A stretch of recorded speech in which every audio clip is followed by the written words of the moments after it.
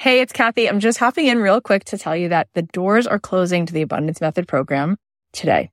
That's right. May 16th, 4:00 Pacific time, we close the doors to this program. And I'm so excited to watch you change your life. I'm so excited to see what happens when you tap into the energy that is within you and you start to attract so much into your life, and there's incredible synchronicity, and you start to perceive what was always here in plain sight, and that which was hidden becomes revealed. If you want to join us, you can go to kathyheller.com/join. And remember, those of you who sign up for the Platinum, you get the retreat included. It's going to be an incredible retreat. It's a 3-day experience. You can choose between July or October, and the July is definitely filling up. So come on in and join us. Again, the doors close at 4:00 Pacific today. You can sign up at kathyheller.com/join. I cannot wait to spend 12 weeks with you and watch you become a master at manifesting the most gorgeous experiences and opportunities and abundance into your life. If I say I'm going to be there, like I want to be there, and I will be there 100%, and I will do it 100% or die trying.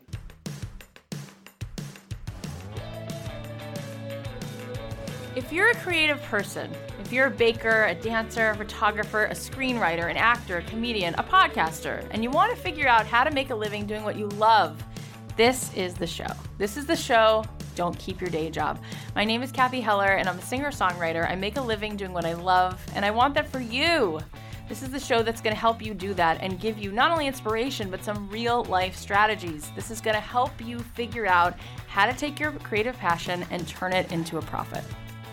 Thanks to Le Tote for supporting Don't Keep Your Day Job. Get started for as low as $39 a month and enter promo code DREAMJOB to get 50% off your first month. That's letote.com and promo code DREAMJOB for 50% off your first month.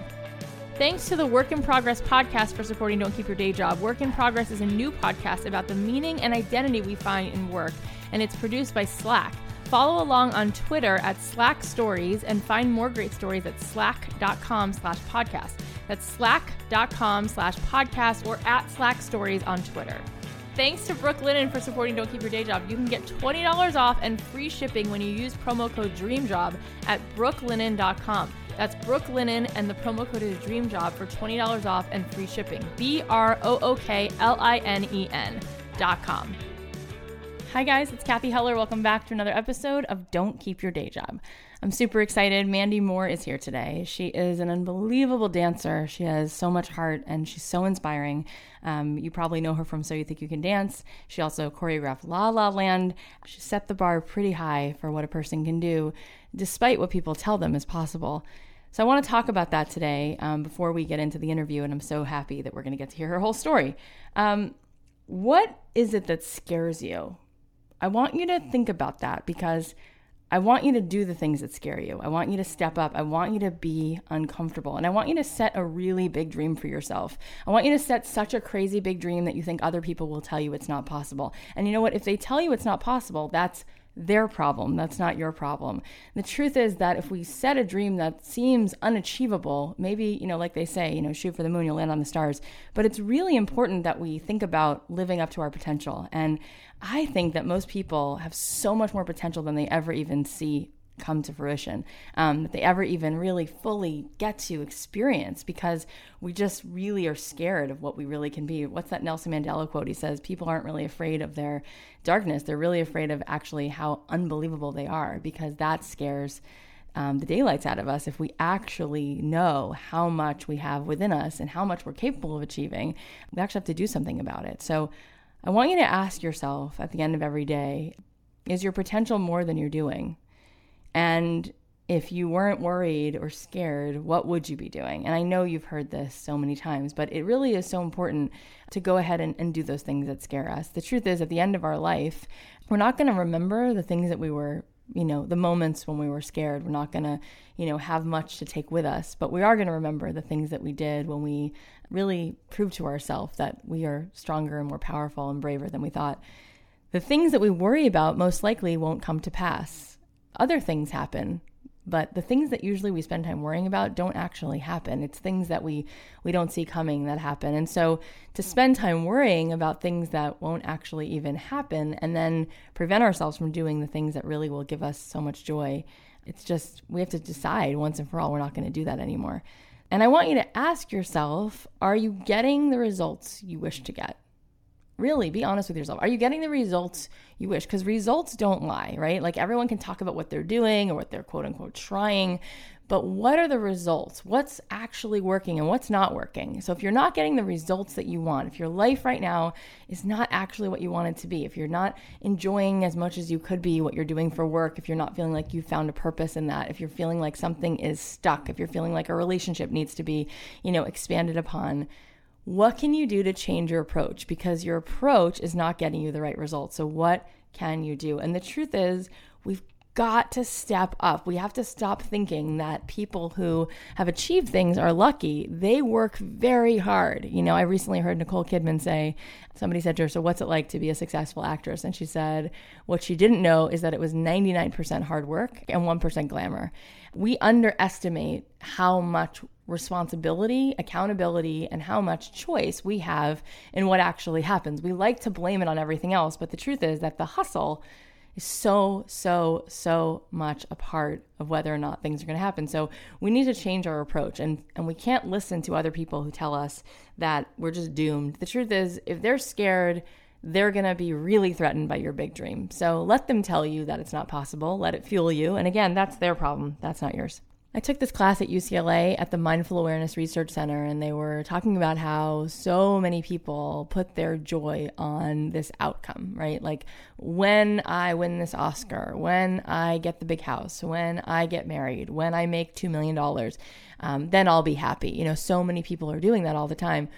And what's really unfortunate is that if you put your happiness on an outcome, then you will never find happiness. We have to enjoy the climb, right? And so what I think is exciting is that if every single day we push the envelope a little bit and we get out of our comfort zone and we grow, we will be happy, because fulfillment comes from our sense of self-esteem, right? So when you know that you're playing full out and you know that you, it's like that feeling after a big workout where you pushed yourself. It's like that feeling after you had that conversation you were afraid to have with someone and then you have it.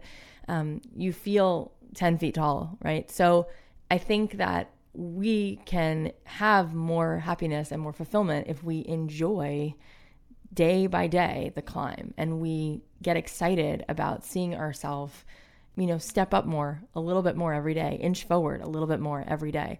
So if you're inspired right now, then share this episode with somebody. But also what I want you to do is I want you to take a pen and paper or do this on your computer. And I want you to just kind of like make like a word collage, like brain dump everything that's coming through your head right now. And what are the things that you can let go of? What are the things that are not working? What approach could you maybe change? And what would you do instead? And if you were willing to play full out, what is that dream? If you were willing to dare yourself to dream bigger than you possibly thought you could, what does it look like? What do you really, really want? Don't think about what people are going to tell you is realistic or what's possible. What do you really, really want? And the last thing I want to talk about today is just being grateful. Every person that we have on this show, I feel like one of the things that is consistent is that they dream really big, they work really, really hard, they do things that scare them, and they're really grateful, and they treat people well. They're generous people in terms of their spirit. I think that is a winning combination, but we can't allow ourselves to settle and to be stuck and to play safe. And we know that. And that's why week after week, I like having people on this show who have not necessarily been given a handout, but they're people who really wanted something. And regardless of what connections they had or how many resources they had in terms of money or whatever it was, they figured out a way to look themselves in the mirror every single day and keep going and have the courage to really go for what they want, even though so much was at stake. Okay, this episode is brought to you by Le Tote. Le Tote is an awesome fashion subscription box that sends you brand name clothing and accessories for one low monthly fee. All you do is fill out your style profile and sign up to get a custom tote delivered right to your door. Wear what you want, return everything in the mail when you're done, and you'll get a new box within days. They have data to fit you better than any other retailer, and they have high quality designer brands like BCBG, Max Azaria, Nike, Rebecca Minkoff, and many more. Go to letote.com, that's LETOTE, dreamjob.be.com to get started for as low as $39 a month and enter promo code DREAMJOB to get 50% off your first month. So I personally love it because normally when I'm shopping, I just feel that sense of pressure from the salesperson. And so either that will make me not want to take as much time as I really need, or it'll make me buy something when I'm not really sure I actually want to spend the money on it. So this allows you to just experiment and try different things, and you can just play with it. If you like it, you can keep it. If you don't like it, you can just send it right back and get more stuff. So check it out. That's letote.com and enter my code, which is DREAMJOB, and feel fabulous with fashion delivered right to your door. Thanks to Work in Progress for supporting our podcast. Work in Progress is a new podcast about the meaning and identity we find in work. It's hosted by Dan Meissner and it's produced by Slack. Each episode has stories of rising ambitions and debilitating insecurities, great successes and abject failures, the plans we make and the luck that happens. These stories are really fascinating. Some of them include Jean Wright. She was a seamstress for NASA who pursued her job for 30 years. Frank Thompson, a former prison warden, he turned abolitionist. Individual journeys of entrepreneurs, freelancers, and many more. Follow along on Twitter at Slack Stories and find more great stories at slack.com/podcast. That's slack.com/podcast or at Slack Stories on Twitter. Thanks to Brooklinen for supporting our podcast. I love my new sheets. I'm so excited. So I got these navy dot amazing Brooklinen sheets. I got the duvet cover, the pillowcases. It's so great. You guys are going to love what you see. So when the company was started, they were visiting a hotel and they were like, why can't we get these kinds of quality sheets? You know, when you go to the store, if you wanted to buy a duvet cover and pillowcases and sheets, first of all, it's hard to find everything matching in the right sizes that you need at an affordable price for good quality. But then think about lugging all of that home. Like physically, that's a lot of stuff to take home. So it's so much easier to just see everything online, and it's such good quality and it's so pretty, it's so hip. You're gonna love it. You spend a third of your life in your sheets. Are they taking care of you the way they should be? With Brooklinen.com, you can get the high quality sheets and bedding you deserve at a price that won't keep you up at night. Brooklinen.com has an exclusive offer just for you. You can get $20 off and free shipping when you use promo code DREAMJOB at Brooklinen.com. They have versatile colors and patterns that you can mix and match to effortlessly complement any decor. This is luxury bedding underpriced. You have to try these sheets. In fact, Brooklinen is so confident that you're going to love their new sheets that they offer a risk-free 60-night satisfaction guarantee and a lifetime warranty on all of their sheets and comforters. So there's no reason not to give these sheets a try. The only way to get $20 off and free shipping is to use promo code DREAMJOB at Brooklinen.com. That's BROOKLINEN.com and promo code DREAMJOB. Brooklinen, these are the best sheets ever. So today we have Mandy Moore here, and I think she's such a stunning example of somebody who definitely didn't listen to the naysayers. And those of you who watch So You Think You Can Dance, those of you who have seen her, you know that on public TV, these shows, they can really rip you apart. And she kept going through all of that. And she wasn't somebody who growing up anybody told she was going to be the star ballerina. But man, did she prove them wrong. And I'm so happy she's here. And I'm so happy that we can learn from her like we have all these other guests. But I think she in particular, completely 100% is a standout in every single way. And I'm so glad she's here. Mandy, thank you so much for making the time to do this. You have so many fans in the world, and I'm sure that everybody is just as excited as me that you are sitting here today. This is awesome. Thank you. And I'm not Mandy Moore, the singer, in case anyone's confused. Oh, wait a minute. You're not? It's so funny. It always is like a thing, people are like, No. oh, you're the singer or the choreographer? Yep. So let's start at the very beginning, as what's her name, Julie Andrews says. Let's start at the very beginning. So let's go back. Where does this begin for you? When you were a kid, where does your love of dance start? It's I think it starts earlier than I can remember, because my mom would tell me that, as a kid, as like a baby, like sitting in the car seat, she would put on music and she would look back at me, and all of a sudden I'd, be bobbing my head to what seemed like the beat of the music as a baby. And she thought, that is not possible that this kid is like hearing the beat and nodding to the beat of the music. Yeah. So she would change the music. And then I would find the beat again, and I would be bobbing to the beat of the music. So I think very early on, I, obviously had a real love of music. And as from whenever I can remember, I was always dancing around the house, I was the same kid that, makes the whole family sit down and do production numbers for them to like, dress up in costumes and make my mom and dad sit there while I would do full performances and involve my sister. I think from that, my mom realized like, okay, I got to get this kid in some classes or something. She enrolled me at the local dance studio in Frisco, Colorado, which is a very small ski town. Breckenridge, Colorado is where I grew up. Mom signs me up. Yep. She puts me in ballet class, and literally I thought my life had just like, like that was it. I never wanted to be anywhere else but dance class. I was psycho. I just was there all the time. I'd go to school and I'd go straight to the studio after. And, I was just taking all different kinds of class, tap and jazz. And funny enough, I started breakdancing. That was like the first thing I ever really did was breakdancing and ballet. Wow. Yeah. And funny enough, in this teeny little studio, we were really fortunate to be exposed to a bunch of different kinds of styles because a lot of different people, it's kind of a transient community because a lot of people come in to ski for the season, and then leave. So, it was really cool. We'd have like belly dancing or modern class or folkloric dancing, like whoever gets exposed to that, So I was super lucky to have a studio that got to try a lot of different things. And the woman who owned it at the time, Kim Del Grosso, who actually owns a big studio in Utah now, she was kind of like, I guess, my little angel of dance. She really, for me, I think she instilled this love of dance that I really feel like is the only reason I still do it, because it was like just ingrained in me that, I think I loved it when I walked in, but she really like fostered that and facilitated a place where you could fall in love with the craft of it and the journey of it. And, I wasn't necessarily like that great when I started, and we weren't, winning dance competitions, or like I wasn't exposed to a lot of things on a national level. I just really loved it, just getting in the dance studio and putting on music and making up your own moves or taking class or, whatever that was. Wow. So at what point did you feel like I want to do this with my whole life?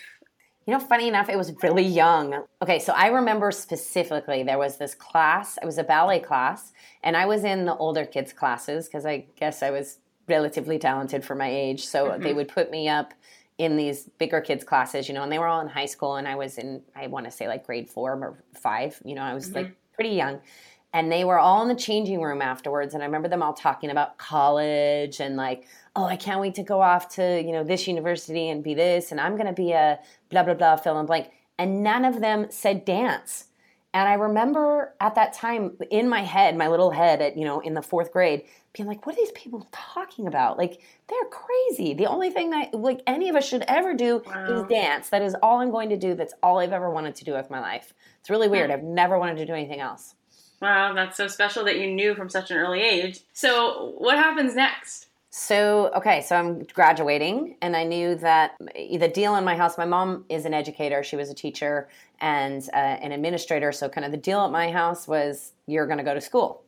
And I knew probably my junior year that that's not what I wanted to do. I wanted to move to Los Angeles, and I wanted to be a dancer. I wanted to dance on TV, in movies, on television. I wanted to do that kind of dance. And so the deal was, my mom said, well, you have to apply to 3 schools and you have to get into one. And then we'll maybe start talking about, you moving to LA. Because I think both my mom and my dad were obviously super supportive of me, but they were also like, hey, like, we don't know anything about this. Like, I don't know, you're not moving to LA at 18. So I did that. I applied to school. I got into Pepperdine, and the first thing I said was, I'm not going to school. And they were like, okay, cool, deal. We said that this is what you needed to do. That's interesting. And I moved out to LA August after I graduated in May. I've said this before, but it's really true. It's like very cliche. I had 2 suitcases, my Jeep Wrangler, and $500. And my dad and my sister drove me out to LA and dropped me off. And then I was like, what have I done? Like, I don't know. Like, I don't know anybody out here. That's scary. Yeah. Like, it's weird when you're in I look back at those moments and I think, thank God I was a little bit ignorant. I have to say that about it. Like, I didn't know about the business. I just knew I wanted to dance. That was it, And I think maybe if I had known what I learned in those following couple years, I might have been too scared to go because that makes sense. a lot of things that nobody teaches you about. Like no one teaches you about the business side of it when you're in dance class. They just teach you how to point your feet, Yeah, that's right. So what happens? Yeah, so the first week I was here, I auditioned for a scholarship program at Edge Performing Arts Center, which is a famous dance studio out here. Yeah, and sure. I didn't make it. And it was probably, again, I look back, that's probably the best thing that could have ever happened to me, because I may not have continued, if I have this personality where, people tell me no, and I very quickly in my brain, I'm like, oh yeah, I'll show you, I'm kind of totally, it's like as soon as someone's like, you can't do that. And you're like, really? Because I think I'm going to make it happen. I didn't make it and I was like, okay, well, I guess I'm just going to have to kind of do this a different way. And I started working at the studio to pay for my classes because, of course, it's expensive for an 18-year-old, and I was too proud to ask for any money. So I started working at the studio for free class, and I would take class every moment that I wasn't working. And, that transitioned into me managing the studio. So I got more free class. And then I started going out on the road and assisting some of the choreographers, in I guess I'd call it dance conventions or classes. Yeah.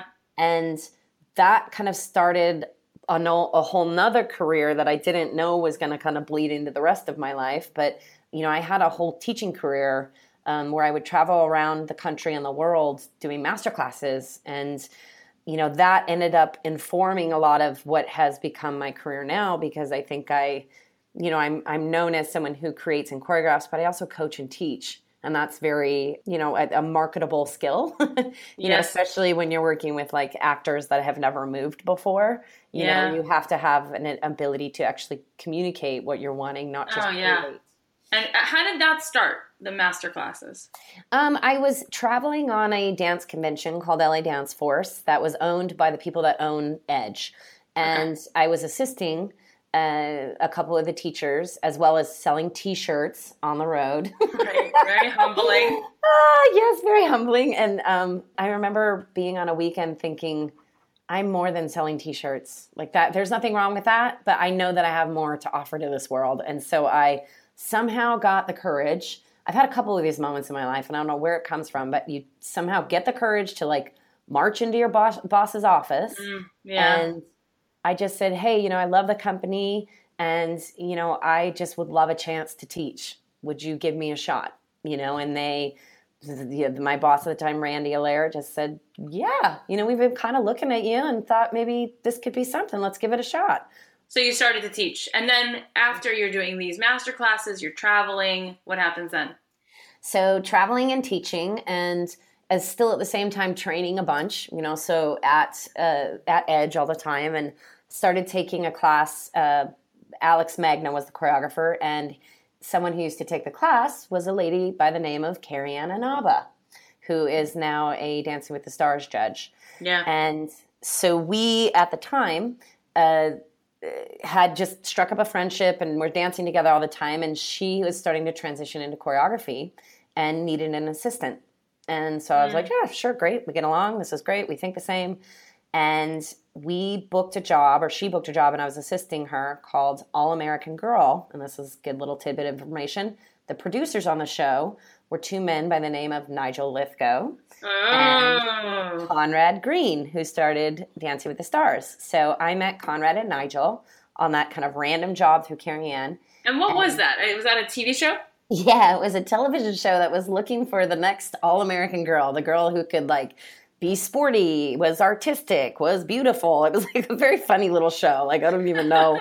I don't think we made it past the first 7 episodes, but okay. Yeah, at the time, Nigel was looking for someone to come on to American Idol. So he hired Carrie-Ann and I for American Idol.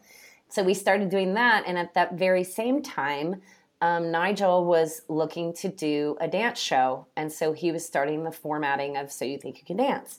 Oh my God. Yeah, it's crazy. So you know that people can't say the name of that show without just going, oh my God. It's if you watch the show, you love it. You don't just like it. You're obsessed. Yeah, and we have the best fans for sure. What's it like when you start working on TV? So you start with American Idol. What are you feeling? You're like, oh my God. Well, funny enough, Again, I look back, you do a lot of reflecting as as you go through this life. But I look back and I think, well, I was in a really great position because I was assisting. I wasn't thrust into the spotlight on not prepared. I was in a position where Carrie Ann was the boss, and my job was basically to help facilitate whatever vision she had. And, again, because I was teaching a lot still, I knew how to work with people and communicate with people. I have a lot of experience being in front of a lot of different kinds of people of all varying degrees of talent. Yeah. So no, because you could be such an egomaniac right now, but you're super nice and sweet. No, it's weird talking about it because I think I was raised really well, because I think this business can turn you into something crazy. But luckily, I had a really, really good upbringing. So season 1 of So You Think You Can Dance, it was commissioned, or Fox took it on. And so it was no one knew what was going on. It was this random new show. So they hired Carrie Ann and I to do the audition cities for season 1. So we traveled around the country and did what was called, the choreography round. We did all of that.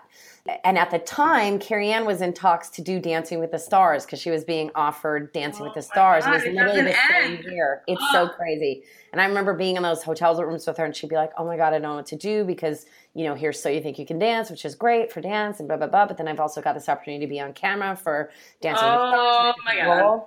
So ultimately, she ended up obviously going to Dancing with the Stars, and I worked on season 1 just in the audition cities. I didn't do season 2 because I was out of town teaching a bunch. And then season 3, Jeff Thacker, who's the EP on the show, he called me into his office and just said, hey, I know this is a really random thing. You're probably never going to want to do it. Meanwhile, I'm thinking whatever it is, I will do it for free. This is amazing.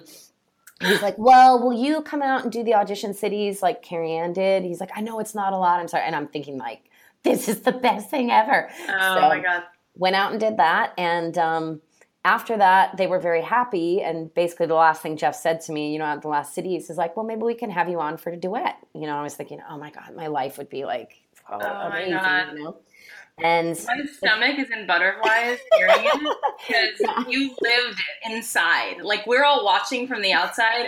I'm just okay, keep going. So he says, maybe you can do a duet. Yeah, maybe. Okay, so it'd be great. Can you do a duet? So then season 3 starts, and I didn't really hear from them. I was funny enough supposed to be assisting Tice Diorio. Yep. He had asked me to assist him week 1, and I was like, of course, whatever. But then I was thinking, is that weird? Am I going to be, I just didn't want someone to never see me in a different light. Because sometimes in life, if you only present yourself in one way, no one ever sees you a different way. So, yeah, that's so true. So this would be number 2. Somehow I got some confidence. I don't know how this happened. I happen to have Jeff Thacker's cell phone number. And I just... Shut up. Yes, I called him on the cell. Him on his cell phone. Oh my God. I was teaching in South Carolina. I remember I know, only sometimes. I don't know how this happens. But yeah, I basically called him. Thank God he didn't answer. I mean, I would have been so stressed if he didn't answer. Oh my God. I leave him this message basically saying, hey, Jeff, I know you'd mentioned maybe me doing a duet. Tice has asked me to assist. I don't know how that works. And I just really would love a shot at being able to do a duet. There it is. Next week, I did my first duet. I mean, it was crazy. I did the Pretender song, I'll Stand By You. It was Sabra and Dominic. Yeah, it's amazing. That was amazing. Yeah, it was. Thank you. It was crazy to think that's the first one. I've just never thought that you have to deal in evil and anger. It's just not something I know how to deal with. So I think that, my worlds have to be very happy because that's kind of how I am. So that's how you are. It's so obvious, but it's so beautiful because you got protected through this whole journey. Nobody ruined that for you. Thank you. So what happens next? Okay, so then goes So You Think. So I start season 3. I had an awesome season 3. And then I'm going to call it My Dark Times Started. No, I don't really have dark times. But, I think it's like anything when it's your first shot out is kind of just you just trust your gut because you don't know any better, right? Nobody tells you different. So you just go that's what I want to do. And I think getting into season 4, season 5, season 6 for me, I just started listening to everything everyone was saying, and creating from fear instead of creating from opportunity and I feel like I want to do this. And, you know, it's hard being on live television every week and having people have opinions about your work. I can't even imagine. I really can't.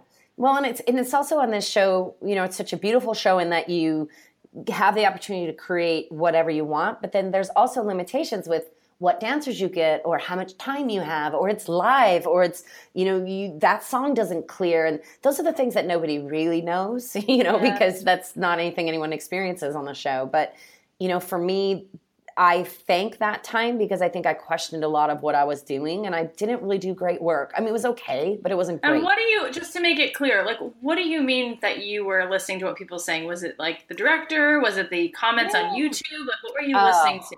Well, I mean, first of all, don't ever listen to a single thing on YouTube because I mean, I definitely went through a YouTube like, okay, I'm going to read what people say. And that was so hurtful. Because it really makes you go like, yeah, maybe I don't know what I'm doing. I'm the worst choreographer on this show. And yeah, I mean, they went home because of me, you know, and it's like, you just start getting so crazy in your head about how they think about you.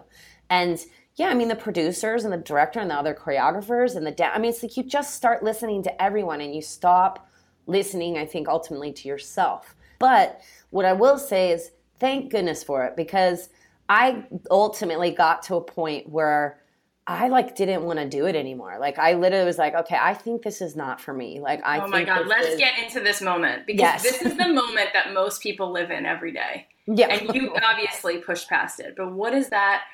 What was the pinnacle of that? Was it just like, I can't take another insulting comment? Or was it like, Well, it was like, okay, I remember it was season 7 and I had done a number. I'd had a couple good ones, but I'd done a number for Lauren Froderman and Kent Boyd. So, and it was in the finale and, you know, it was whatever excuses. It was not the song I wanted. I was last minute hire. You know, it was all these things. It wasn't that great of a number. It wasn't terrible. It wasn't that great. Nigel railed me. Like he just railed me on national television. I remember thinking like, I mean, I was so upset. I was crying, you know. Who can handle that? Honestly, like we're human beings. Like it's brutal. It was so brutal, very brutal. But I thank that moment because in that moment, I think it was like a breaking point. Because funny enough, like literally 2 days later, I got a call from the producers of So You Think UK. And they were just like, hey, we love you and we want to hire you to come live and love it in London for 3 months and do our entire show. And I was, at first, I wasn't going to take it because I was like, no, I can't. And like, no, I shouldn't be doing this. This is like just too painful. And I was like, what? No, I'm going to go to move to London. Best thing that could have ever happened because I went in with, first of all, like no confidence and no expectations. So I was just like, well, screw it. Like I can do whatever I want.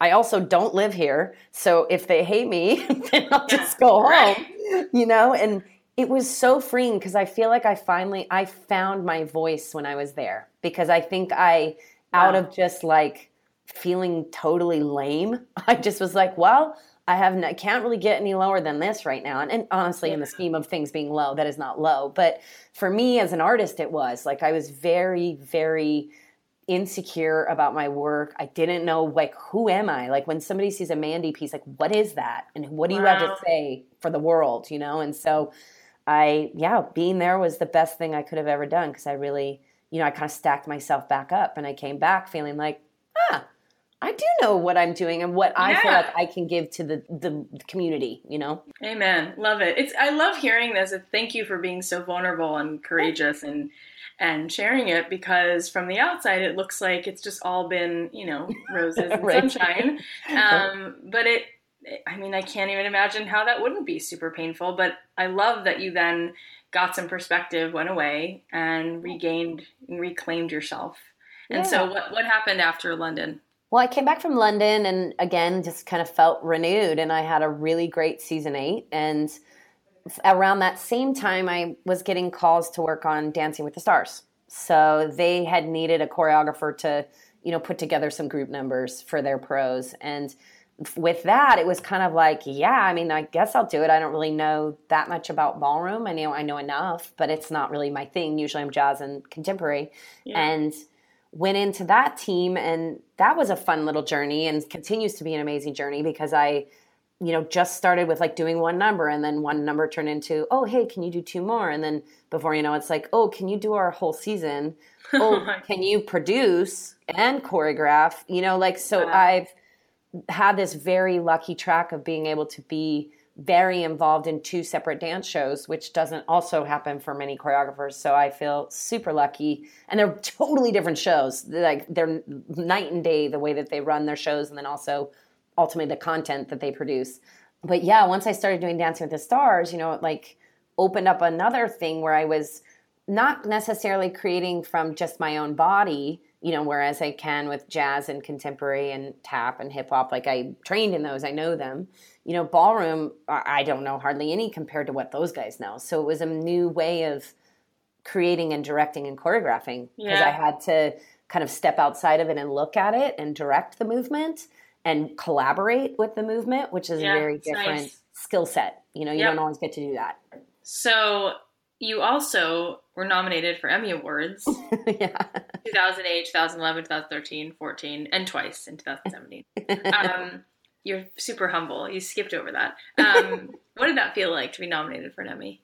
Okay, so the first one, first of all, I had heard of the Emmys. I'd probably watched them growing up, but my God. I didn't know anything. Seriously, like so confused about life. So the show had actually nominated Sweet Dreams for me my first season, and I was nominated, and I was like, okay, wait, what? I'm nominated for an Emmy? Like, so that started the whole, Television Academy, like learning about the Television Academy and what that is. And I don't know if you knew this, but now sidebar, fast forward, I'm a governor of the Choreographers Peer Group at the Television Academy. No, wow. Yes, Okay. So we can get to that in a minute. But yes, so first time in history, never happened. We got a choreography peer group along with my co-governor, Kat Burns. But, that's amazing. Cool. Yeah, that's so cool. I mean, go back. I had no idea what the Emmys were. So we've come a long way. But yeah, so I think when you get nominated for an Emmy, first of all, it's very exciting. I'm not going to say it's not. But it's also like, wow, there's so many great creators out there. And so to have a group of your peers vote for your work and say that it is worthy of an Emmy is truly one of the most like beautiful things ever. And I look at those awards, like, they give you the certificates, and I've got them, up in my office, and every once in a while I'm just like, man, that is like, because you're just doing your stuff. Like, that's what's weird to me, is like, I'm not in the room creating for an Emmy every time. Yeah. If I did, I think I'd be incredibly disappointed, and I'd set myself up for failure. Exactly. Right. So it's like when you're just going to create something fun. Like, I was nominated for Boogie Shoes, which was just this weird idea I had about these two tennis shoes falling in love and wanting to dance. Cute. Yeah, so cute. To think that it came from this like weird idea, and all of a sudden it was, through many different versions and things, got onto television, and then ultimately, touched people in a way, I think is super cool. Yeah. Yep. Oh, sorry. They're probably talking. I'm in an office that's saving. Sorry. Oh, no, you're fine. Oh, you're there right now? That's yeah. So she's there on the scene. That's amazing. Okay, so let's talk about La La Land for a second. So how does that happen? Okay, so yes, I've been doing So You Think for a bit, doing Dancing with the Stars, have kind of started to build my resume as a choreographer. I'd done Silver Linings Playbook with David O. Russell and American Hustle, and my agent called me and said, hey, we've got this project coming up. It just seems amazing. It's a musical set in Los Angeles. They want to film it, kind of like old MGM style. I was like, okay, great. And they're like, you want to go in for a meeting? Totally, would love to. Great. Set up a meeting. So really nothing different than any other kind of day. Normally that's kind of how that works in our business, going for meetings. So I went in and had a meeting with Damien Chazelle and Fred Berger and Jordan Horowitz, the two producers. And prior to the meeting, they had sent me a couple demos of the songs and then a copy of the script. And had asked me to do like just a little bit of thinking of like what I might do for the Roommates number. And so I prepped all of that and, went into the meeting, and this meeting ended up being like 2.5 hours long. Oh my God. And I didn't know it at the time, but we were just like shooting it together. We were just like doing the whole thing, asking questions. It was a really great meeting back and forth. And I left the meeting thinking like, oh, that'd be awesome if I could get this, because I really like those guys. My and God. Yeah. I called my agent, and he's like, wait, you just got out of that meeting? I was like, yeah. I was like, what do you mean? And he's like, all my other clients were in there for like 10 minutes. This is amazing. Oh, that's interesting. Yeah. So yeah, like 2 days later they called and said, we really love Mandy and we'd love to see if we could get some, recommendations for her and just talk to a couple people that have worked for her. And so I was like, okay, this might be the moment where I got to pull out the big guns because I really want this job. Yeah. So I called David O. Russell and Nigel Lipko and Gail Mancuso, who I'd worked with, who is a great director and works on Modern Family. And I've worked with her in the Television Academy. So I was like, look, guys, I would really love this job. If you could give me a glowing review, that would be amazing. Right. And I guess they did because somehow I booked La La Land. So that happens. That is amazing. Yeah. Wait a second. Before we get into La La Land, because there's nothing to say, but oh my God. I didn't know before this interview that you did Silver Lining Playbook. So we skipped a chunk. So you did So You Think You Can Dance. You did Dancing with the Stars. And then you started doing movies. So what's the first one that you did? Yeah. So, okay, this is a good story too, because it's always so weird how it all works out, So I get a call from David O. Russell's office that says, basically he wants to get on a call with me. Great, cool. I had no idea who he was. So this is a good, fun little part of this situation. I had seen The Fighter and I loved The Fighter, but I didn't put two and two together because I'm also very bad with names and Hollywood people. Like I don't remember it. Yeah. So get on the call with him. He's like very crazy and amazing and all over the place. And I kind of didn't really know what I was getting myself into. But basically, I finished the So You Think You Can Dance tour because I was working on that. And basically went to Philly, which was went to Philly to work with him, which was supposed to be for a week. And I ended up staying for 3 months. Ended up staying there the whole time. So that, as far as film goes, I feel like I learned everything from David O. Russell because he, put me through the test to get ultimately what ended up being an incredible scene, and he's a dear, fan and support. And I love him very much. So that was training Jen and Bradley and creating. What was that like? Were you starstruck or no? You're like, I've already worked with so many cool people. Whatever. Well, what's weird is I don't get starstruck except for Garth Brooks. He's the only person I've ever got starstruck with, which is so weird. But so cute. I literally didn't know what to say. He walked into a dressing room I was in. I was like, So, but Bradley and Jen, and it's funny, like even Ryan and Emma, it's weird. You get in these situations where it's like, it's my job and they're humans and it's their job. And so we kind of we just hang, and then every once in a while I'm like, oh my God, you guys are like A-list celebrities. Like, you're like big time. Which is funny. So you did Silver Lining Playbook, and then did you do a couple other movies in between? Yeah, so I did American Hustle with David, which wasn't as much dance, but there was, stuff in there with Amy and Bradley. And then I did Sleeping with Other People, which was a film with Jason Sudeikis, and meanwhile, still doing a lot of television because that's mostly where, my world lies. Yeah. So, and then I guess it was now probably like 2.5 or 3 years ago, La La Land came up. I ended up working almost a year with Damien, which was great, before we actually like started with Ryan and Emma. Mm-hmm. And then I think we shot like 2 months, something like that. Wow, only 2 months? God. It wasn't that long of a shoot from what I remember. I mean, I think we started rehearsing like middle of May and we wrapped in September, but we didn't start shooting until like mid-July maybe, mid-August. Yeah. It was a pretty quick shoot, honestly. Like if I think back, I'm like, again, it's like you get into this, I'm like, how do we do that? Like in the moment you're just doing it, because that's like what you do and you love it and you're surrounded by people that are amazing at their jobs and love it too. But then you look back at the final product, you're like, oh my God, we made that. I think that we all knew, and I knew that we were making something amazing. I didn't know if people were going to like it. That was the thing that was a little bit of a gamble. I mean, I felt very with Damien that he was a visionary and that he was so passionate about this thing, and he had assembled a team of people that were equally as passionate as he was about making great art, our great films. So that I knew was something special because I know that doesn't happen all the time. But as far as people really taking to it, I think we all really hoped, but we didn't know. I mean, even Ryan and Emma were like, is anybody going to come and watch us like sing and dance and act? Nah, like, this is no weird, one liked you know? it. Yeah, I know. they gotta do something else. I know, right? Wow. So where does that leave you now? What have you been doing since then? Well, I will say that La La Land opened up a lot of doors, and I am very, very thankful for that film. And, I guess it kind of puts you in a weird position too, because you're like, okay, I've done La La Land. Like, what do I do now? Like, what happens now?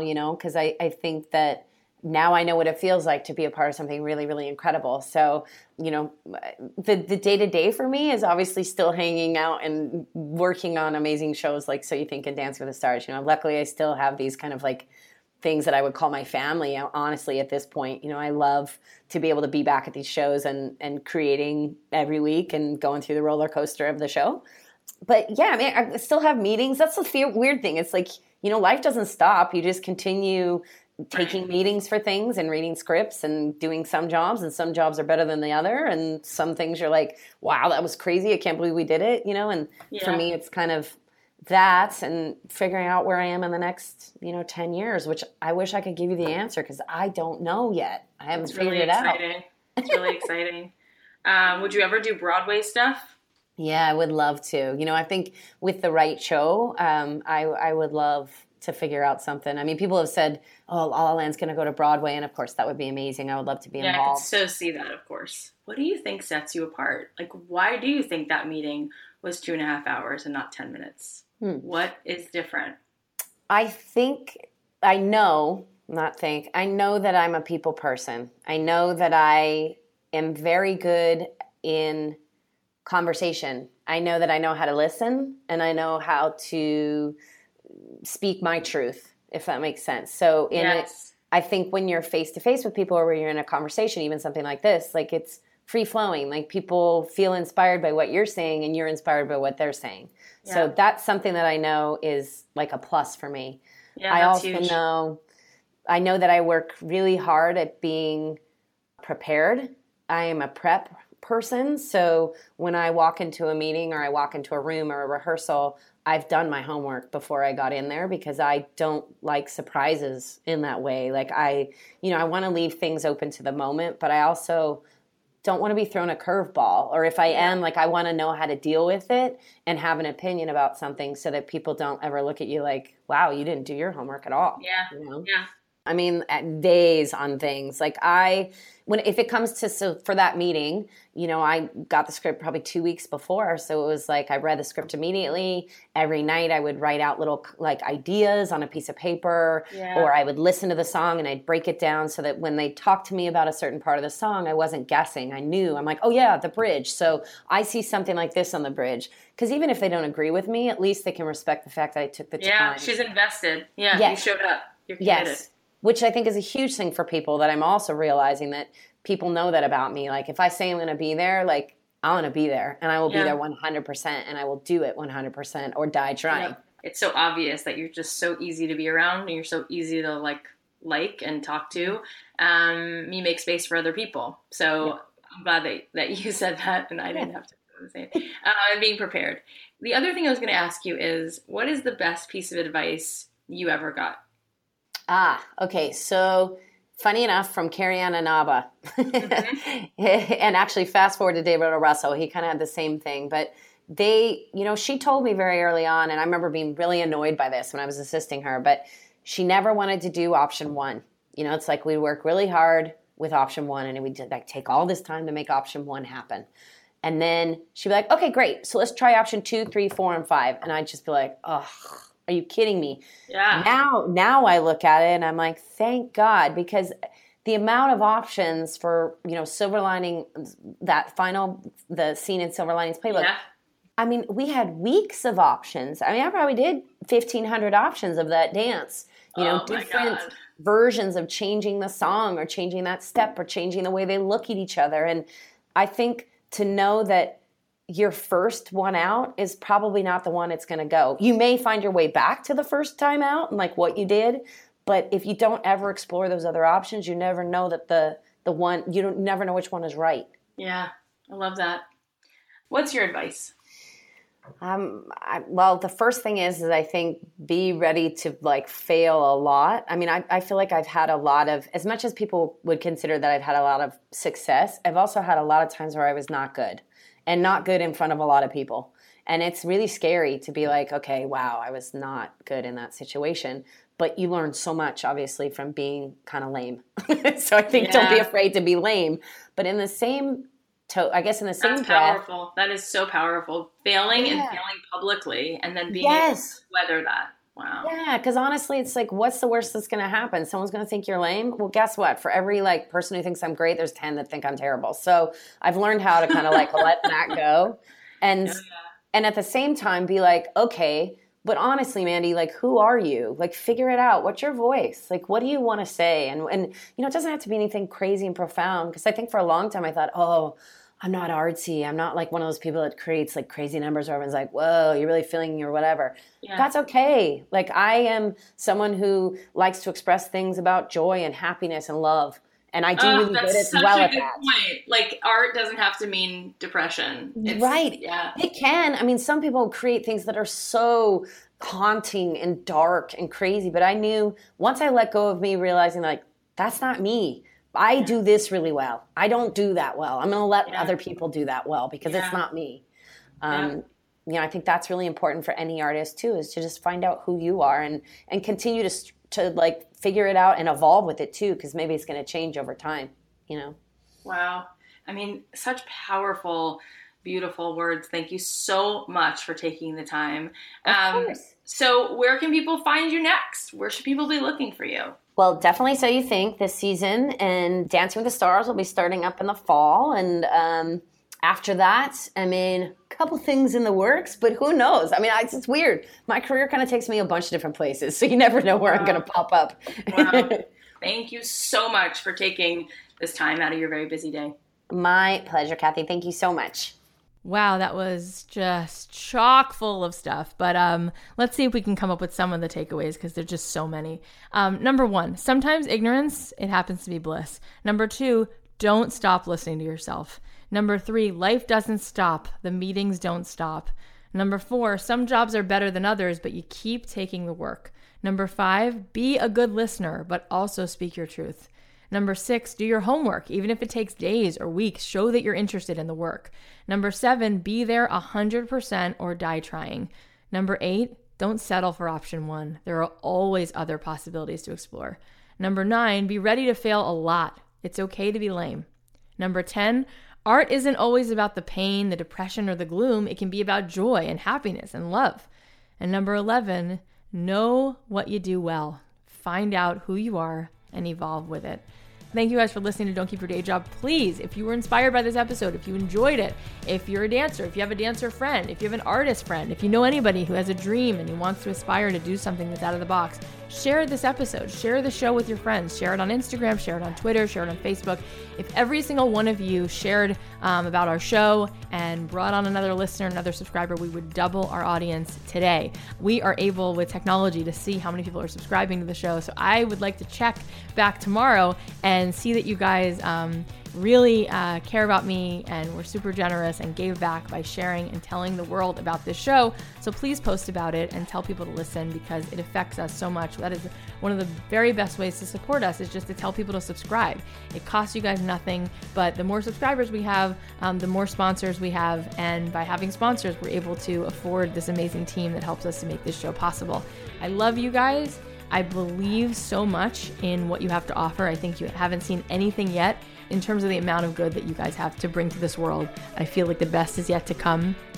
I hope that you trust that because you're a kind, good person, that's enough and that you deserve to be happy. And I hope that after every episode, there's one thing you take away that helps you move a little bit closer to what it is that you want to do.